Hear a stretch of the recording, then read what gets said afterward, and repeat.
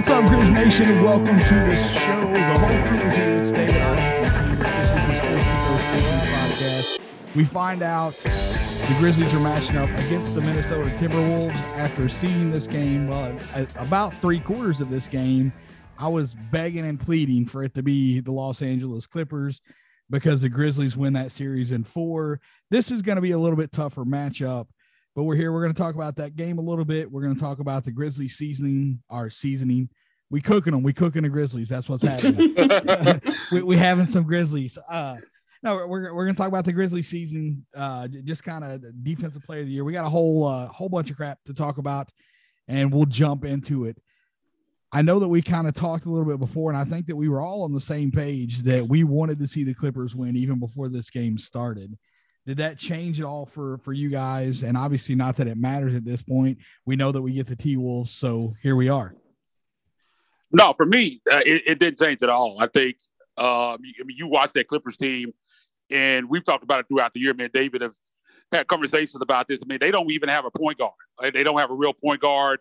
And with Paul George is a guy that, I mean, he's tremendous. Don't get me wrong, but he's a guy that's thrives on isolation. He kind of creates for himself. They don't really have anyone that creates offense for them in that way. They turn the ball over a lot, which we know the Grizzlies feed off of that. That's the optimal. They're not going to stop the Grizzlies from getting up and down. I just think you look at that Clippers team, and it's weird to me because I was talking to some people online right before we came on here on Twitter, and there are still people that said they'd rather play Minnesota, and I'm kind of scratching my head. I don't know how you look at those two teams and feel like Minnesota is the better matchup. Now, I think the Grizzlies would win either series, but that Minnesota team is going to be physical. They're long, they're athletic, and it's going to be a battle. We've seen those games throughout the year. I know the Grizzlies weren't healthy, but the style of play is still going to be the same, and it's going to be a battle. I really don't think that Clippers team would have gave them much resistance at all. Like, I could foresee a scenario where they swept the Clippers team. I mean, I think 4 or 5. I really don't even see it going 6. I think I would predict Grizzlies in 5 if they had played the Clippers, but that's neither here nor there now. It's Minnesota, and it's going to be a tough series. I think the Grizzlies win the series, but I think it's going to be tough. It's going to be a battle. Those games have been football games this season and even going back to last year. So it's going to be a battle. And, again, I think easily for me, I would have preferred the Clippers. But, again, man, they did win a number two seed, the second-best record in the NBA. Man, you're not scared of anybody going into a series. And I still think the Grizzlies beat the Timberwolves. But it's going to be a fun series. I think it's going to be physical again. It's going to be a longer series than I think it would have been against the Clippers. Like, I could see this one going 6 or 7. But, I mean, I think the matchup is here, man. The Grizzlies just got to go out and perform. And for the first time, I think this will be the first time that they played. I had one matchup this year with – did Dillon Brooks play in any of those games? No, he did not. I was actually just looking over the box scores. We did not put a single starting lineup that was the same against them. Every time we played them, all 4 times, it was a different lineup. Yeah, and again, I think Dillon Brooks makes a big difference in that series. Even historically, for some reason, Minnesota's been a team where he's played really well against, and he's going to be important because perimeter defense is going to be a big key to this series. But again, I think I would prefer the Clippers, but man, it's Minnesota, and let's go. Saturday, 2:30. Yeah, to answer the question, I sort of went back. I stuck with the Clippers, and all of a sudden, like 24 hours before, I started going back and forth thinking about, Ty Lue and his adjustments, how, what he might do to sort of keep Jaren out of the game or what have you. And as well as the fact that they're the best 3-point shooting team since the All-Star break. But, I mean, really, both of these teams are 3-point shooting teams. So either way, perimeter defense is going to be a factor. I can't say that I just favored the Timberwolves because of that, but I just sort of, I don't know. Maybe I was a little bit more unwavering in either approach. There are pros and cons to each. But, if Minnesota wants Memphis, then Memphis is what they get. But they always say, be careful what you ask for because, we run up the smoke. We want all the smoke. Going up the chimney. We run up the chimney. I didn't hear it. I guess I got up and walked away before I heard that chant. I wish I would have stuck around and listened to it. But to me, priceless. And I said it before, I have a preference on who they play. I respect both of these teams, but you see what Ty Lue is capable of from this performance that you see from Karl Anthony Towns tonight. Yeah, he got into foul trouble, but Ty Lue's scheme was very effective against Karl Anthony Towns, even though, like the minutes played were affected heavily because of the foul trouble. But I think you have to give a ton of credit to Ty Lue and what he was able to do there. And that was something that I discussed before. Would love to see what changes happen throughout that series between Ty Lue and Taylor Jenkins. We're not going to get it. Finch has done a fantastic job with this Timberwolves team coming mid-season last year, and they could have leaned into a tank to try and get a higher draft pick, but he was not interested in that. He said, we are playing to win, and that's exactly what they done to finish out last season, and then here they are in the playoffs this year. So a success story from him and the Timberwolves team, and now the Grizzlies have work to do. The Grizzlies are 1-2 against the Wolves this season. The first matchup, 2-2. Wait, yeah, 2-2. 2-2. Oh, okay. Yeah, I missed one in there. My bad. Yeah, they won Memphis won both of the games here, and they won both of the games there. Yep. Right. I know the first game the Wolves blew the Grizzlies out. The second game that I saw, the Grizzlies won by 8, and then the most recent one, the Wolves won by 5. Which one did I miss there? So we got the overtime on November 8th. Yeah, we got that's the one that I missed. Cat hit the half court shot to tie it. We go to overtime. Yeah, that's the one that I missed. Okay, but this series could have easily been in the Grizzlies' favor. Dillon Brooks did not play in any of those games. Dillon Brooks has played well against the Timberwolves in his career. His point of attack defense, his perimeter defense is going to play a key role. Isaac has already said all this stuff, but that is going to be important whenever it comes into a 7-game series. The one thing that maybe gives me a little bit of concern is what Anthony Edwards was able to do tonight with Paul George as his primary defender. Yeah. Paul George is one of the best defenders in the league, and Anthony Edwards was still able to go out there and, he was extremely effective tonight. So is Dillon Brooks going to be able to get into Anthony Edwards and be physical enough and do the things that he needs to do to keep him off of his game, so that helps the Grizzlies win the series? And also, how are the whistles going to be? Is Dillon Brooks going to be allowed to play physical, or is he going to get the cheap fouls? If they're calling the cheap fouls, is Brooks going to be able to make the adjustments so he can stay in the game? Because you have to have him in the game, I think, to win this series. If he stays in foul trouble, that could be trouble. Yeah, you definitely need him on the floor against this Minnesota team, and they have two guys on the perimeter that can cause problems for you. Not only can Anthony Edwards cause problems for you, D'Angelo Russell can cause problems for you as well. Yeah, and he brings some size. I mean, there's a lot of things they can do as far as switching other guys on the job that kind of crowd him and put size on him. I think that last game, I think they had D'Angelo Russell on him for a bit, and that was a bit of a problem.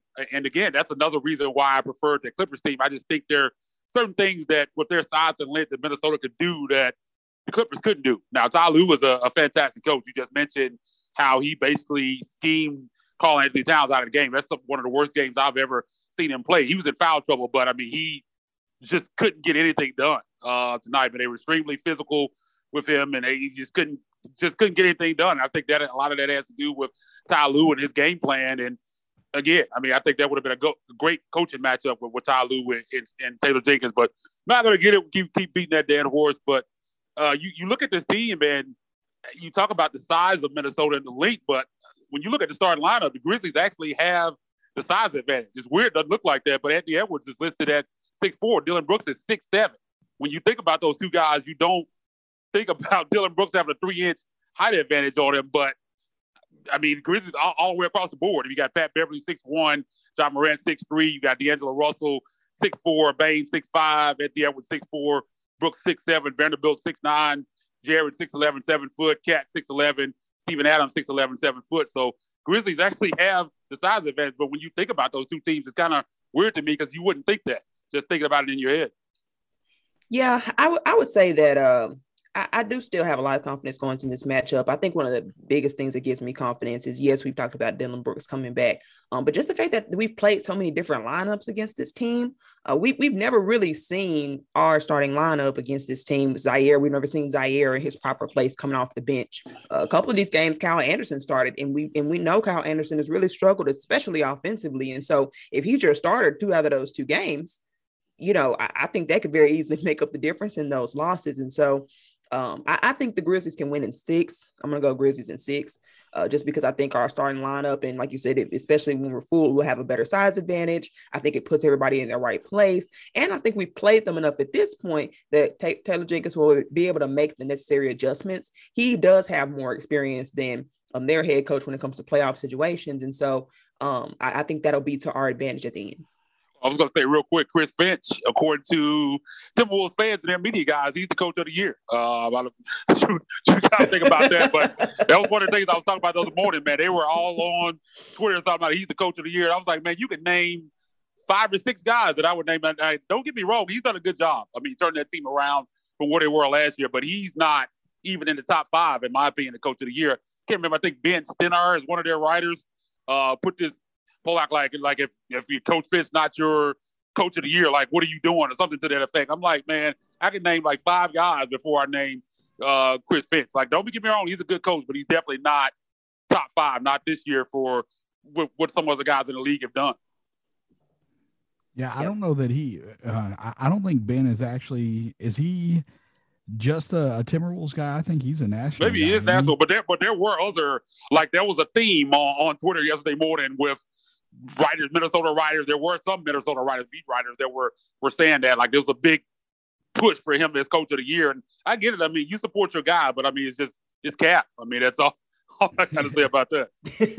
Yeah, there are too many other guys that done great things this season. Monty Williams, I think probably ends up winning coach of the year. I hate that for Taylor Jenkins because of expectations. Yep. You know, nobody expected the Grizzlies to be where they are. And on top of that, you miss your best player for 25 games out of the season, and you go 20-5 without your star player. I don't know that you see that from any of these other coaches. And so, you know, Ime Udoka from Boston, fantastic job with them as a first-year coach. You know, we talked about Eric Spoelstra earlier in the season. I was going to say James Borrego was a guy that name hadn't even come up, and I think he should be in that conversation with the job that he's done with the Hornets. They made some improvements this year as well. His name never comes up. I don't think he's in the top tier of the list, but I think his name should be considered. Yeah, and it's not like this. Yeah, the Timberwolves team, they have some youth on this team, but they have guys. Karl Anthony Towns has been in the playoffs. Patrick Beverley, obviously, even though you couldn't tell by his reaction tonight that he's ever been in a playoff series. And then D'Angelo Russell led the Nets to the 8 seed to the playoffs whenever he was in Brooklyn. So they do have some experience, but, you know, the Hornets don't. And you see Borrego. So, again, you could list out a number of different guys, Bickerstaff in Cleveland. For I don't sure. know if I said him yet, but he's done a heck of a job with the Cavs. I get it, supporting your guy, but there's not an argument to be made, in my opinion, for Finch over Jenkins in any way, shape, or form. No. Or any of those people that we we could, because I think Finch would be kind of in line with like Borrego that I just said. I think they can have a similar kind of resume, but I think I would even put Borrego over him just because of, like you said, the youth. They do have some veteran guys that have kind of been there. Patrick Beverley has been in the playoffs and been in some wars, so I think I would even have Borrego over him. Finch wouldn't even be in my top 8. Like I could probably name 8 guys that would be in there. I mean, he's done a tremendous job, probably top 10, but he's definitely not coach of the year. And they were like saying like solidified, he's the guy, and I'm like, nah, man. And I like what Nick Nurse has done personally. Yeah, Nick Nurse. We haven't even mentioned Nick Nurse. Yeah, with the Raptors, I think he's done a great job with it. It's a very young team too. Yeah, and they're what are they, 5th seed now because they're playing Philly. It's a 4th seed. Yeah, they're 5th seed. Yeah. Yeah. So I mean, that's an incredible job. I put him over. I put him over the Timberwolves coaches with. So, it is what it is. Like you said, it's Cap. Not worth spending too much energy on. I think Taylor Jenkins probably comes maybe runner up. I think is what it may end up being. I think Monty Williams probably run away with it, mostly because I think most people think he should have won it last year, and I think that has more to do with it than the actual job Taylor Jenkins has done this year. But it is what it is. Monty Williams is deserving. So don't tell me that. Don't tell me that. I hate that so much. I'm just telling. I've heard. I think that's probably right. Yeah, but that's what's going to happen. Those type of conversations just irk me to no end. Like I can't vote for Giannis for MVP. Because he won it before. for defensive player of the year. If the guy has put in the work and the numbers support it, you vote for the guy, like whatever the award is, whether it's defensive player of the year, most improved, wherever your vote goes, to say, oh, I can't vote for this guy because of what happened last year, or I have to vote for this guy. Oh, you vote for who deserves it last year. It's a yearly freaking award. Yeah. It's a yearly award. But vote for the guy that deserves it. Back now. Yeah. That's how it works. So maybe Taylor Jenkins can win it next year, but I doubt it just because we're Memphis. So that's a lot of it. And you know, people outside of Memphis, I have a buddy that's not a Grizzlies fan. He's like, y'all talk about that too much. That's not the case. I said, bro, tell me, like, Desmond, look at Desmond Bane and what he's doing and how many people are talking about him for the most improved player. You hear about Jordan Poole and what he was able to do. Rightfully so. Jordan Poole has been fantastic this year. But if you're talking about the leap in points per game, Desmond Bane's and Jordan Poole's are very, very similar. And so how can you talk about Poole and not talk about Desmond Bane? There's one clear-cut difference between those two guys. And the only thing is the market. That's it. That's the only argument that you have. Are they both second-year players? Because I thought Poole was a little older. I know that's knock on Bane. He's a second-year player. I don't know. See, I don't know how because he was in a G League. I don't know how they. Yeah, I want to say Poole is a third-year player at least. But I do want to say this though. Any other team right now, it appears that the Grizzlies are going to be stood out of the awards. Like nobody, because they don't even have Ja as most improved player anymore. He's not even at the top. He was at the top for a while. Doesn't look like he's even going to win that, even though he's kind of stated that he didn't want to win it anyway. But any other team that had the second best record in the West, they're probably winning something. Somebody from that team was his coach of the year, most improved player, MVP, some defensive player of the year. There's going to be some kind of award for that team, and doesn't like the Grizzlies going to get anything. And I believe if there was a different market, that wouldn't be the case. I agree. I have one thing that is encouraging. You're seeing Ja getting all NBA talk. That he deserves that. You know, he is. He's about to be second team. Are you first or second team? I'm fine with either one. I think that you can make arguments as to why he should be second team. You can make arguments as to why he should be first team. All defensive teams. I've seen Jaren Jackson getting a lot of love for that. And that's more of a second team thing than a first team thing, but that's still, you're getting looks for these guys. But any other, I think if you move this team to a big market and they play the same way that they're playing right now, 100%, they be getting everything. Yeah, everybody's voting for them. So we're talking about the awards. I got that defensive player of the year stuff that right up here in front of me. We can go ahead and talk about that and then move on to something else. But I pull it up. A lot of the guys.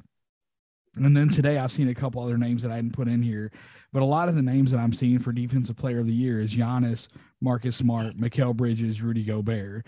And of course I've got Jaren because this is a Grizzlies podcast. We're going to support our guy. The on-off rate for Giannis, he is on the defensive end. He's a positive 4.3. The defense is 4 points better with him on the floor as opposed to him off. Marcus Smart it's only 2 points. Rudy Gobert is 8 points. That's the best in the league. So if you look at these stats that I got here in front of me, Rudy Gobert should be your defensive player of the year again. I don't think that ends up happening. And I would love to see Jaren get it. He's at 4.7, which is above any other of the guys on this list. Mikal Bridges, the one guy that's on this list, that's getting a lot of love for it. The Suns defense gets better when he is off the floor. Their defense is 1.5 points better when he's off the floor. And so there are so many numbers that you can look at whenever it comes to this argument. I'm not going to sit here and act like Mikal Bridges is not a good defender. He's a fantastic defender. But a lot of things, I know, Isaac, you said that somebody mentioned Jaren doesn't rebound the ball well enough in order to win Defensive Player of the Year. If that's your argument for Defensive Player of the Year, it's absolutely garbage. You would never give that award to a guard. Are you going to sit there with a straight face and tell me that Marcus Smart has not been one of the best defensive players this year? Yep. It's, Mikal Bridges is the same way. Yeah, their defense gets better when he went off the floor, which that's craziness. I don't know how the hell that happened, honestly, because Bridges, maybe it happens because when he goes off the floor, the best player on the other team is off the floor, and so that's why it's better.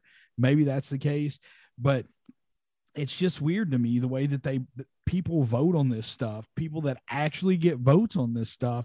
You look at their list and it's like, how can you support that, man? How can you have Mikal Bridges is your defensive player of the year. If I'm giving it to a guard this year, I'm giving it to Marcus Smart, hands down. And can I just touch on one point that drives me bonkers about the Mikal Bridges? I know that they have a better record, and Mikal Bridges is probably the best defender on that team, or one of the best defenders on that team. It's got a lot to do with it. I won't take that away from him. But the stat that just drives me bonkers, that is probably, I feel, completely meaningless, is one, the fact that he's never missed a game, which I don't know how that defensive player of the year is not a participation award. That's not how it works. It's not perfect attendance. It's not different. The Iron Man award. Yeah, that's not how that. It's not how that works. And then the other one is Mikal Bridges has run the most miles, I think, on the court, and I don't know how that's supposed to indicate any sort of defensive success. That's a stat that I've asked people, others who are fans of the team, who follow the Sun, genuinely trying to understand the Mikal Bridges hype, other than they have the best record and they've got a strong defense, all of that. That's what I keep hearing. And it just drives me up a wall, because those are the two most meaningless stats I think I've ever heard. And meanwhile, Jaren Jackson Jr. has some real true advanced metric stats and just regular stats. I mean, he leads the league in blocks and stocks. And I mean, he leads the league in all these different things. Is on off court is like you said, second best. It drives me crazy with so many people putting Mikal Bridges over Jaren Jackson Jr. I think that's, in particular, even if Jaren didn't win it, I think that's what upsets me the most. It's just that, like you said, it just goes down to the market, because, if Memphis had the market size, I think Jaren Jackson's in everybody's list, at least. I get Rudy Gobert. He kind of came out and spoke about it earlier this week, saying if his name wasn't Rudy Gobert, he'd be number one for defensive player of the year. And I get it. You look at his numbers. I mean, I think he deserves, he deserves to be there. It, to be right there or right there. But Mikal Bridges, and then the stat, I didn't even know that stat that you just put out there. The fact that they get better with him out the floor. I know you said that their best player, opposing team's best player, might be out the floor, blah, blah, blah. But that's a staggering stat. I don't know how someone can be the favorite, because it seems like he's the favorite right now, actually. Yeah. How someone can be a favorite for defensive player of the year, and their team actually gets better metrically when they're out the floor. That's just a damning stat. I just don't know how he's defensive player of the year. And if you're going to use rebounds, like you said, you can't have Mikal Bridges or Marcus Smart on there either. I mean, it just doesn't make any sense to me. Again, I just definitely think it comes down to market, because I mean, if you dive into the numbers deeply with the metrics, it's Rudy Gobert and Jaren Jackson Jr., and there's a line. Those other guys should be below that line, and neither one of those guys are at the top right now, which in most lists don't even have Jaren on it at all. They go 5-6 deep and don't have Jaren on it. It's just ridiculous to me, man. It's a shame, because I think he deserves it. Hopefully one day he gets it, but it doesn't look like it's going to be this year, unfortunately. I will say the only thing I have against the Rudy Gobert thing is just that the Jazz are on a top 10 defense at this point. And I know that that's because he hasn't played, but I just think that in order to get defensive player of the year, your team should be, top 10. That's my beef. But it's not a team award. It's not defensive team of the year. It's defensive player of the year. And I get that. I understand what you're saying. And I think that should definitely hold some weight. But he, by all the metrics, if you look, when I started digging into this, I was hoping the numbers would be closer between Gobert and Jaren, but they're not. It's a 4-point difference. Gobert is pretty big. It's like 8.5. The defense is, 8.5 points worse when he's off the floor as compared to when he's on the floor. The effective field goal percentage is a massive increase whenever he's off of the floor. And all of those things are, those are positives for Jaren as well, but they're just way better for Gobert. And I don't, you look at guys that get votes. Bill, I think it's Bill. Who's the dude, the ringer guy? Is it Bill Simmons? Is that his name? Bill Simmons, yeah. Bill Simmons, yeah. And he just has a disdain for Rudy Gobert. If Rudy Gobert played for the Celtics, this dude would be nothing but Rudy Gobert. That's not the way I was going to go with it, but I'm going to keep it clean. He would be all about Rudy Gobert. But because he is not a Celtic, this dude hates on Rudy Gobert a ton. And so he's not going to vote for Rudy Gobert because of his disdain for him.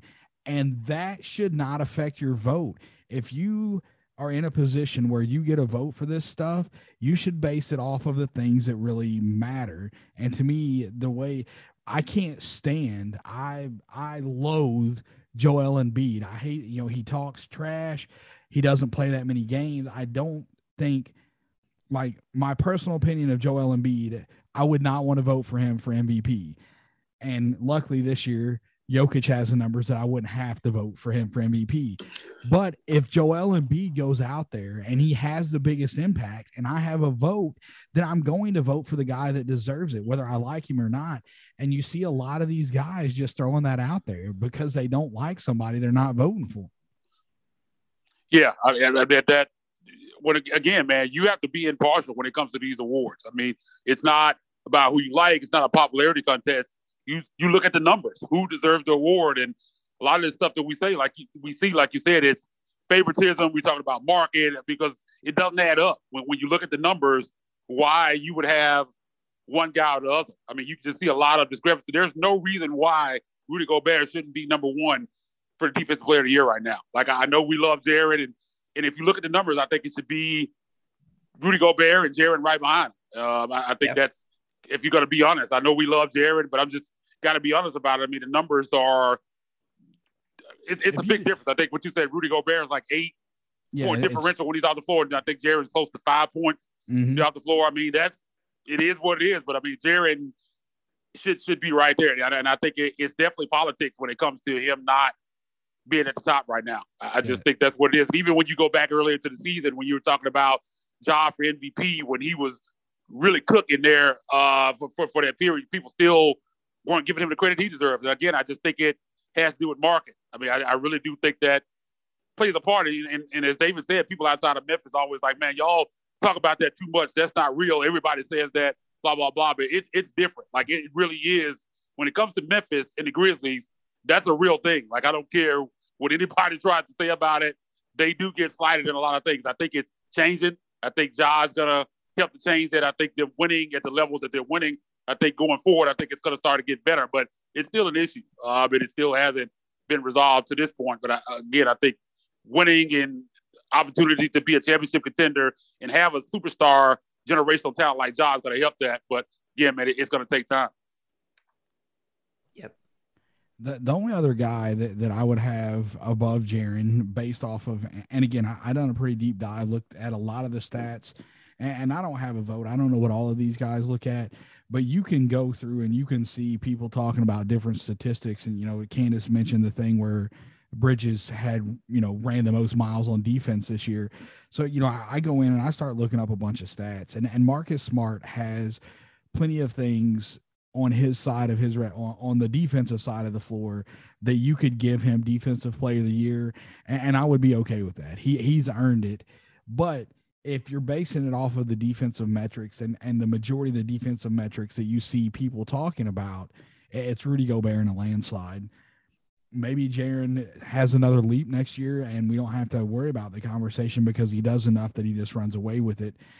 But I won't keep beating a dead horse. This is the award thing. I've mentioned it a few times that people get the voter fatigue, they get crap like that, and it drives me insane. It should be based off of facts and not your feelings.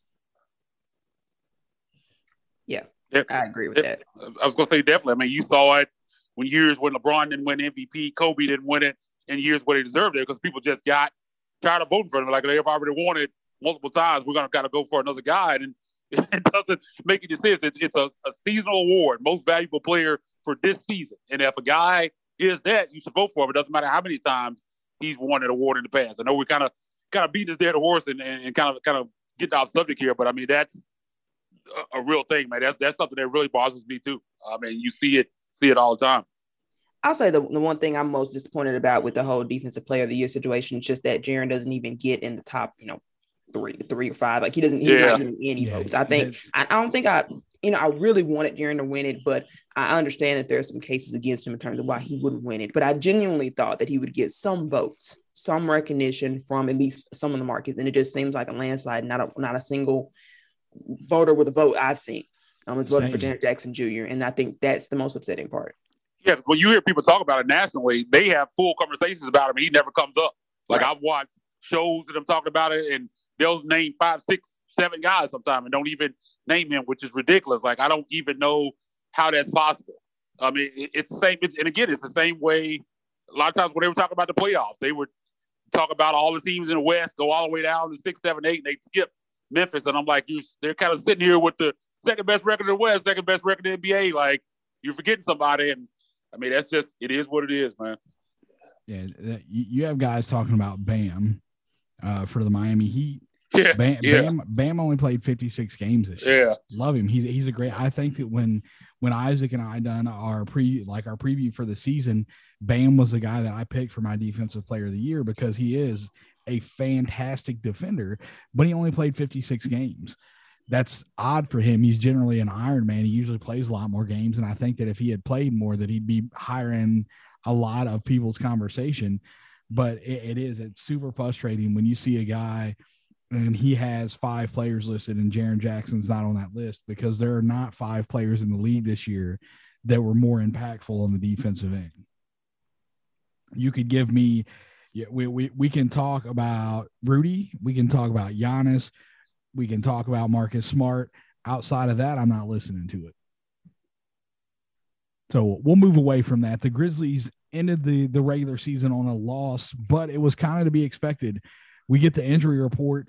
Was it the day before the game, or did they release it the day of that they were setting everybody? It was day of.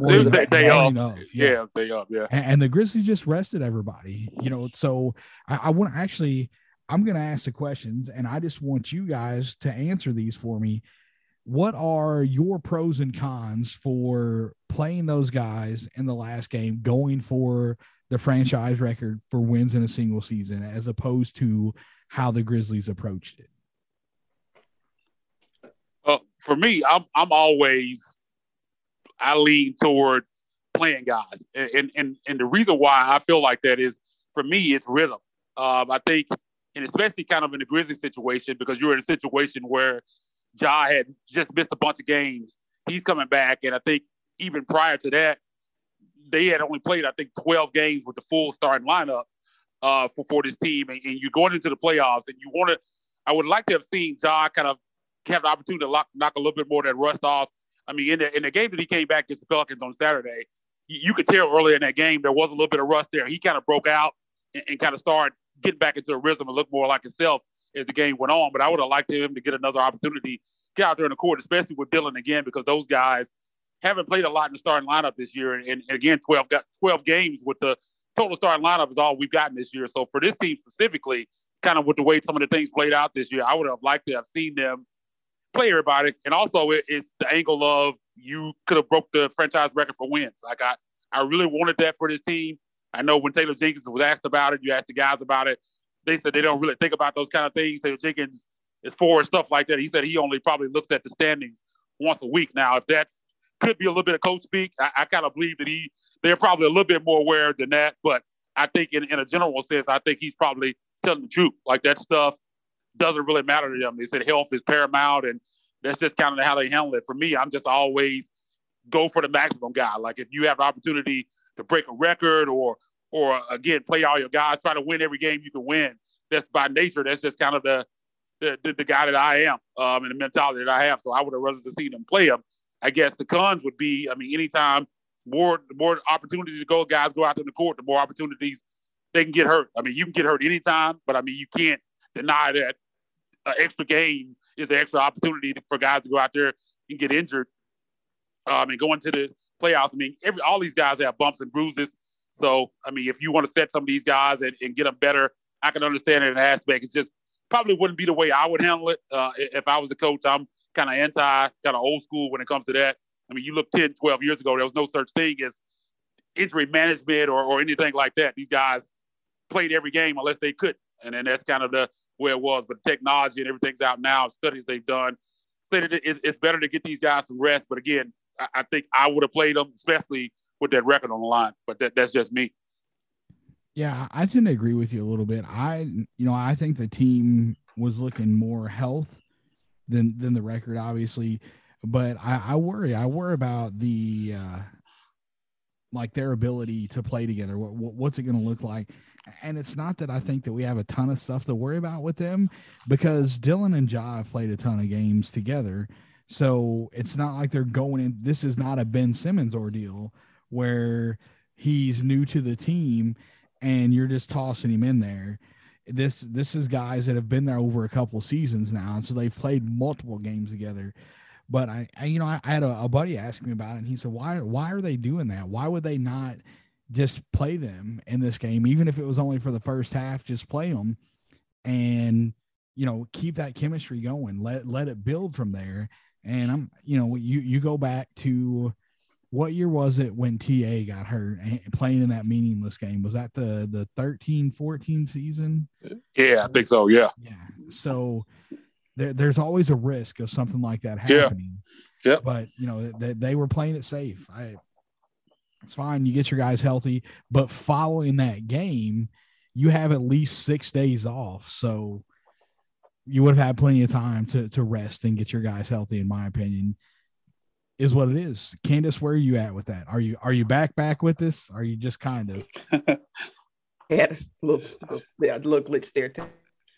But yeah. So I think the real pro was the opportunity to break the franchise record. That would have been great. I am happy that they at least tied it, because it does put them in the conversation for one of the best teams, at least in franchise history. So they've got that. Other than that, though, I do know the rhythm. I was really happy to see them play, and saw Ja kind of get in the rhythm as he played versus the Pelicans. I was really happy to see that. I was really happy to see the chemistry was actually probably a little bit better than I anticipated. Now it is the Pelicans, but they did have something to play for. They're still, at least that point, I think they did still have a little to play for. So I don't think they were just tanking that game. But I just liked what I saw out of that. And I guess maybe I was encouraged enough that I didn't feel personally that it was as necessary to play them in that second game. I'm not mad at the decision. It would have been nice to see them play again. It really would have, but especially against the Boston Celtics, I think that would have been a good opportunity. So I'll stand by that part. But I will say, if somebody had gotten hurt, I think that we'd be upset that we played them in that game. I think that's the bottom line. If it was Ja that tweaked this ankle again, or Tyus, or really any of those guys, they got hurt, I think rhythm is important, but I also think we have to look at the other side too and say, okay, so if a player really got hurt, game of a virtually meaningless game with no other thing on the line other than the franchise record when we've already tied it, I don't think we see it's worth it. Personally. Yeah, I was going to say that. Yeah, definitely people would have been upset, because you see the situation in Dallas. They had something to play for in that game. They still had an opportunity at that point to possibly be the 3 seed over the 4. And you see Luka end up getting hurt, and they're killing Jason Kidd in Dallas right now, saying, like, why did you have him in that game? And every time I see somebody say that, I was like, that game was important for them. Like, at that point, they didn't know whether they were going to be the 3 or 4 seed. If they won that game, Golden State had lost, they would have been the 3 seed. Right. And people are just killing them right now. Like, I mean, they had to play him in that game. Like, why would you sit him in that game? I understand in hindsight, like, you wish you hadn't sit him, especially when it didn't work out anyway. The Golden State ended up winning. So you would have been a 4 seed anyway. But I understand. I don't blame Jason Kidd for that. I don't think he's a great coach. And you can think about whatever you want to think about him as a person. But I don't blame him for playing Luka in that game. And they were up big. And I think that was in the third quarter when he left. And he basically said that he wasn't going to play the guys in the fourth quarter, but he just happened to get hurt there at the end of the third quarter. And that's just a risk, man. I mean, anytime guys step on the court, that's a risk, but you can't be sitting guys when you have something to play for. And that's kind of what we've talked about with Golden State. Like, I don't like what they're doing. I mean, you're in the middle of a seeding race and you're resting guys on back-to-backs. Like, the way they played that, I mean, they played with their food the whole last month. And it's going to be interesting to see, can they flip a switch when you go into playoffs? Because they haven't played together in a while. I mean, you've had Clay in and out all year. You had Draymond missing a lot of times. Steph's out right now. You're going to be trying to bring him back in, and you've had guys in and out of the lineup. How are they going to handle the Jordan Poole thing? Is he going to go to the bench? I mean, they have a lot of question marks, and they haven't played together as a unit in a while. And you're going to try to integrate Steph back in. It's going to be interesting to see what happens with that team. But again, fundamentally, I'm just for going for it most of the time. I mean, I know, again, that's just the way of the world now, the way of the NBA. They're going to rest guys at times, but it's definitely not my favorite thing. Yeah, like I said, it may just be because I felt encouraged by what I did see, so that may be swaying my opinion. But I just think you got to look at. I think Golden State is the extreme of the example that you're giving. I think, Isaac, you're right. I think that the way the way that the Golden State Warriors handled that situation is absolutely baffling to me, because they seem to be resting guys for like a month and a half, despite already having health issues. So I don't understand what it is they expected to gain from it. I don't really know their thinking behind it. I don't understand that. But then you also got the other extreme, which is what happened with Luka. And like you said, they did have something to play with. In the Grizzlies case, they did not have anything to play for other than the franchise record. They already tied it. And so I think I'm okay with them resting. I think I'm at peace with it. I'm okay with it. I think they feel like between the rest and the practices, they can that the live reps against the Pelicans. Would you like to see more? Yes. But I also think you got to consider our, first round opponents. It was either the Clippers or the Timberwolves who will face. And we didn't know at the time. We know now it's Timberwolves. But either way, I think generally the fan bases felt confident that they can handle that series. And that may have also went into some of the decision too, is just considering your opponent. You might have, especially if it was the Clippers, you might have a little bit more leeway, even if there was a little bit more rust than what appeared to be. I think going back to the matchup, the Dallas thing, Golden State was playing the Pelicans on Sunday night. That was a matchup, Golden State versus New Orleans. And New Orleans had a possibility, if the Spurs win their game, then New Orleans could have fallen to the 10 seed and been playing at San Antonio instead of playing at home. Yep. And so if you're Dallas, you got to look at that. I know that Jason Kidd and his coaching staff knew, hey, Golden State's probably going to win this game, more than likely going to win this game, but the Pelicans are not likely to roll over because of where they're at. And then I think that the Pelicans, the Spurs ended up losing that game. And so the Pelicans, after that game was over, they ended up just playing their guys. I think, I want to say that McCollum, CJ McCollum played for like 6 minutes in that game, and then they played all of their bench guys. And so there's a lot that factors into it. Dallas went on to take care of business. They went on to win that game. So if Golden State happened to lose, they would have been that 3 seed. And that makes a big difference as to where, playing as the 3 instead of the 4,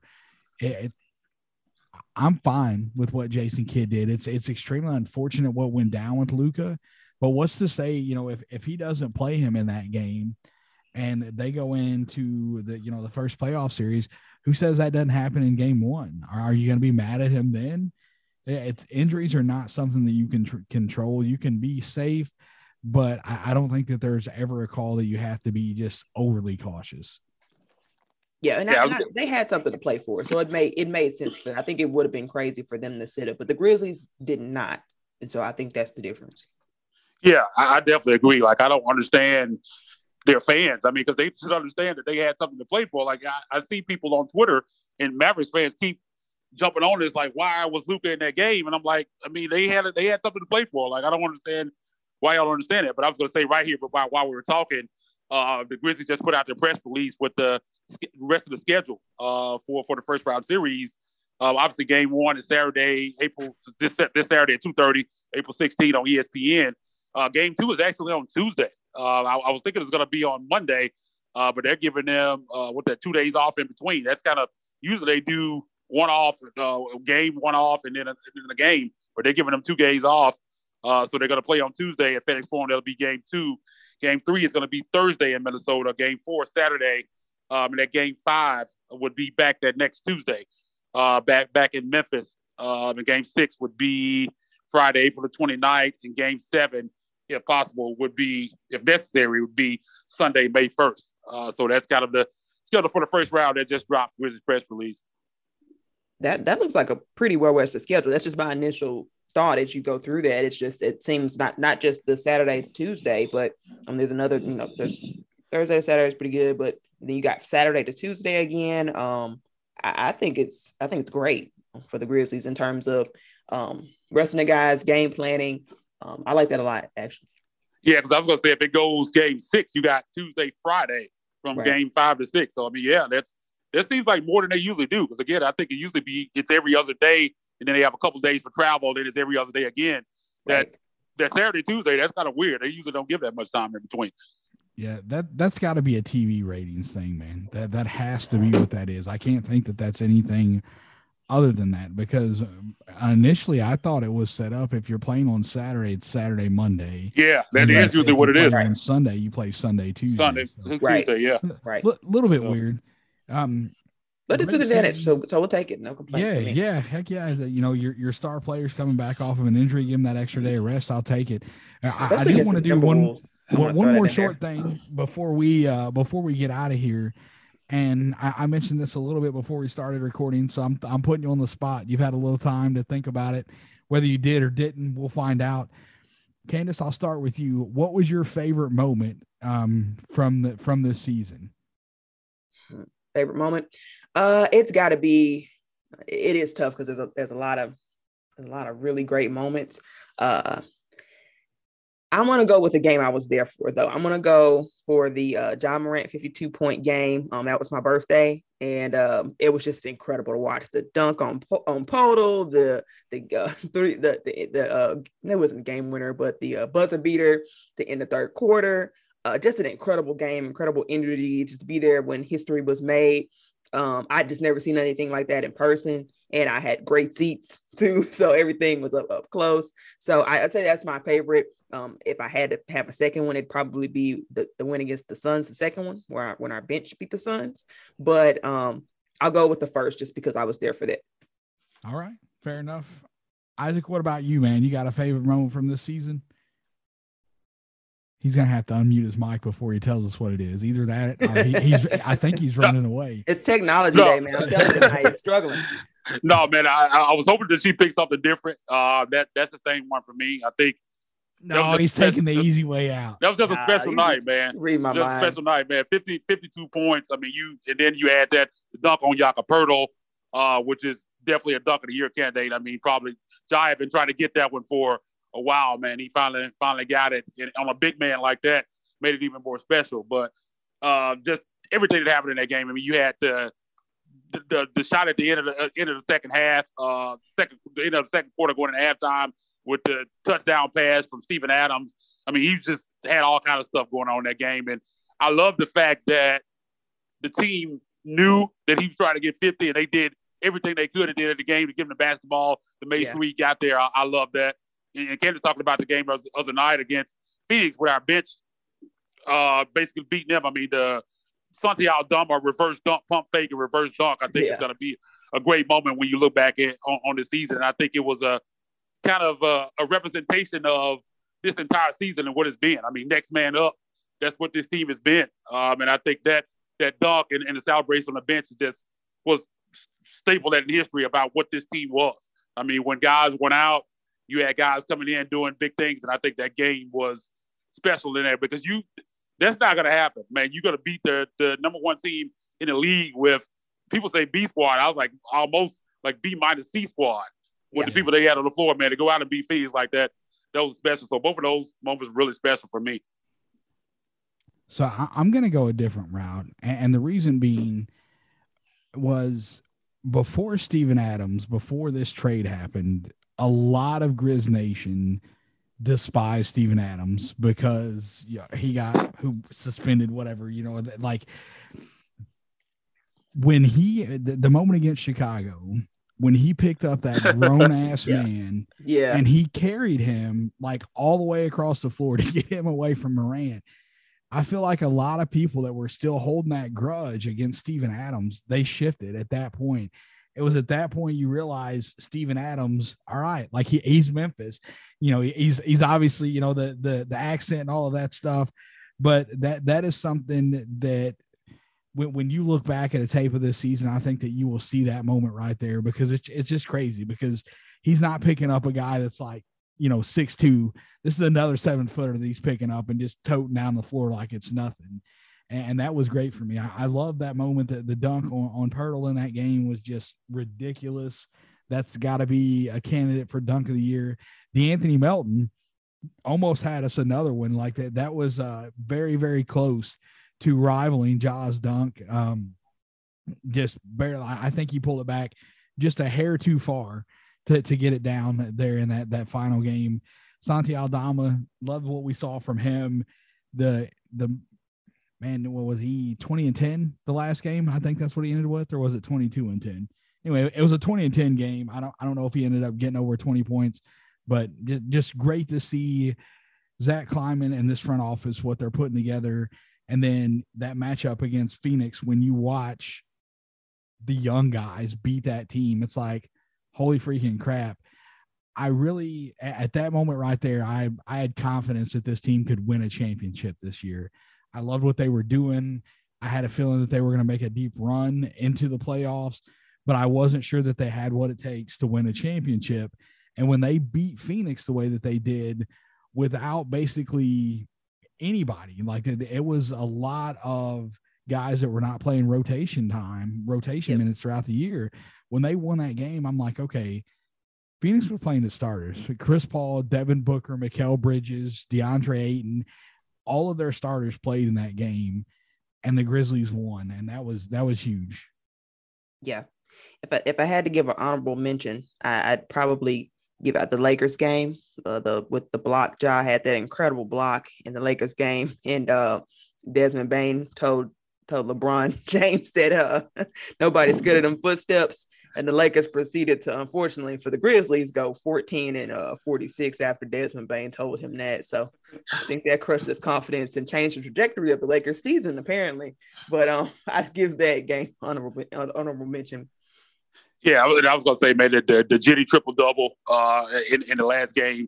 I mean, same thing I kind of said with them trying to make sure Ja got 50. They made sure that Jitty got that triple-double. I mean, and that's just what's so special about this team. And to go back to David's point about looking at the Phoenix game, and that's kind of the point where he really felt like they could win a championship, is just the culture. And I think when you create a culture, it breeds things like that. Like you have your second and third string guys able to go out and win a game like that, because no matter who's out there on the floor, they're playing Grizzlies basketball. They're not most teams, if you go in that deep into the bench, they're just out there playing. Like it's not the same. They're not running the same stuff. They're not doing anything. They're just out there playing. With this team, they're still going to go out there and handle their business the same way they would, whether Ja was out there, was Dylan Brooks was out, whether any of these guys are out. They're just going to go out there and play, listen to coach, play Grizzlies basketball, and they win. They're still able to win games. And I think that's why they were able to do that so much throughout the year.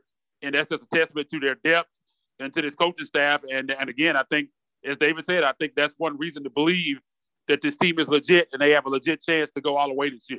Just a special season. A lot of things that you saw from this team this year is just stuff that you just don't usually see, especially with a team this young.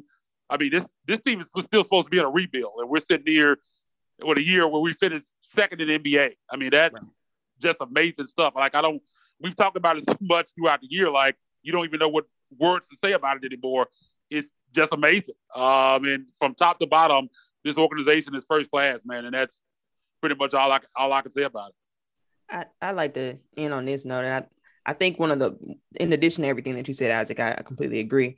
I think that a thing that for me made this team special, with that next man up mentality, with that sort of no obstacles getting in your way mentality that this team really embraced in a way that really no other team has been able to do. I think that really represents the spirit of the city of Memphis.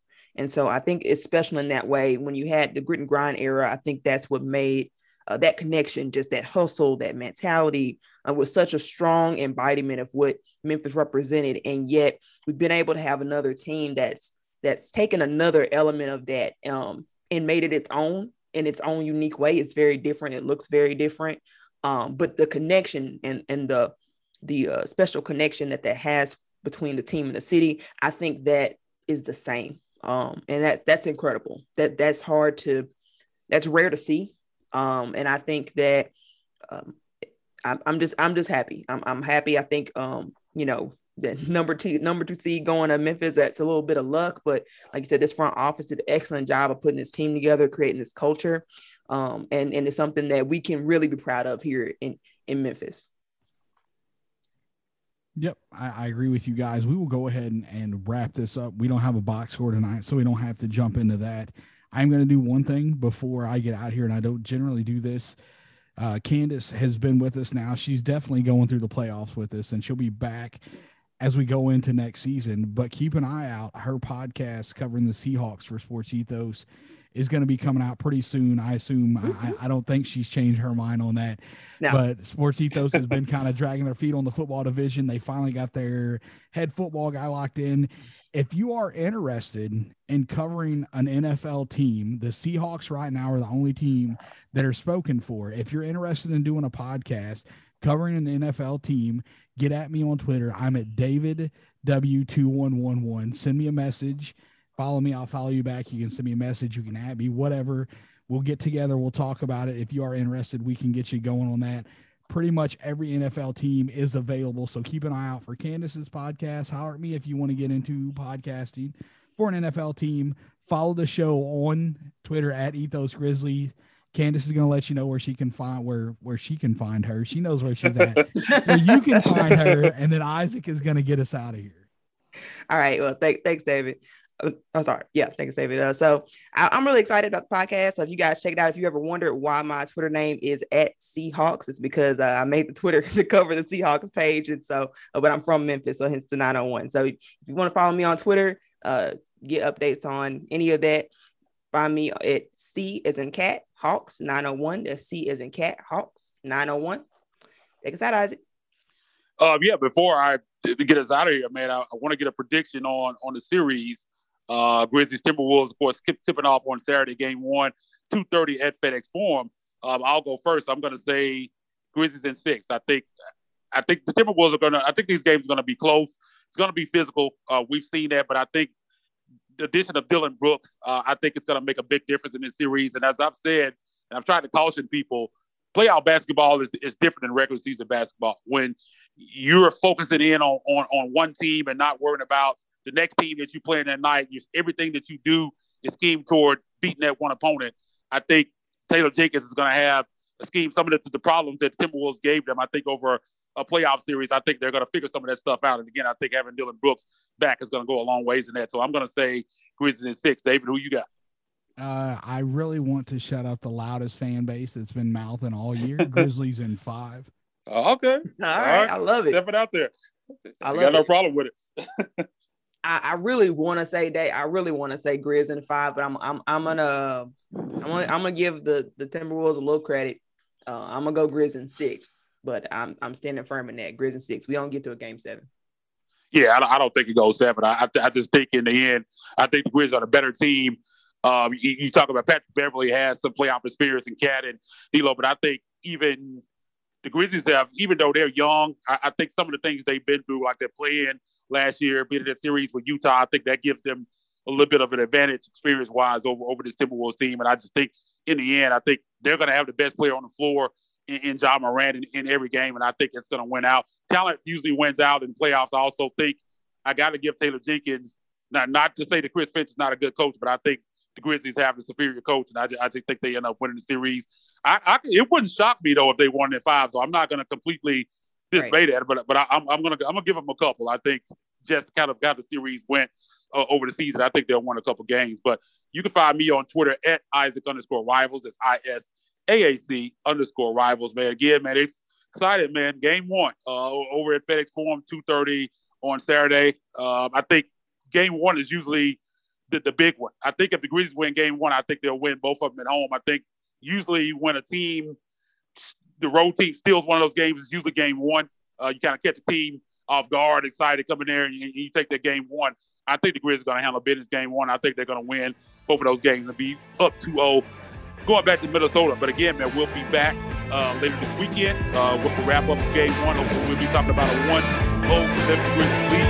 So make sure you check out One Hour over next. Give us a like and a follow. We appreciate that. And until next time, we go.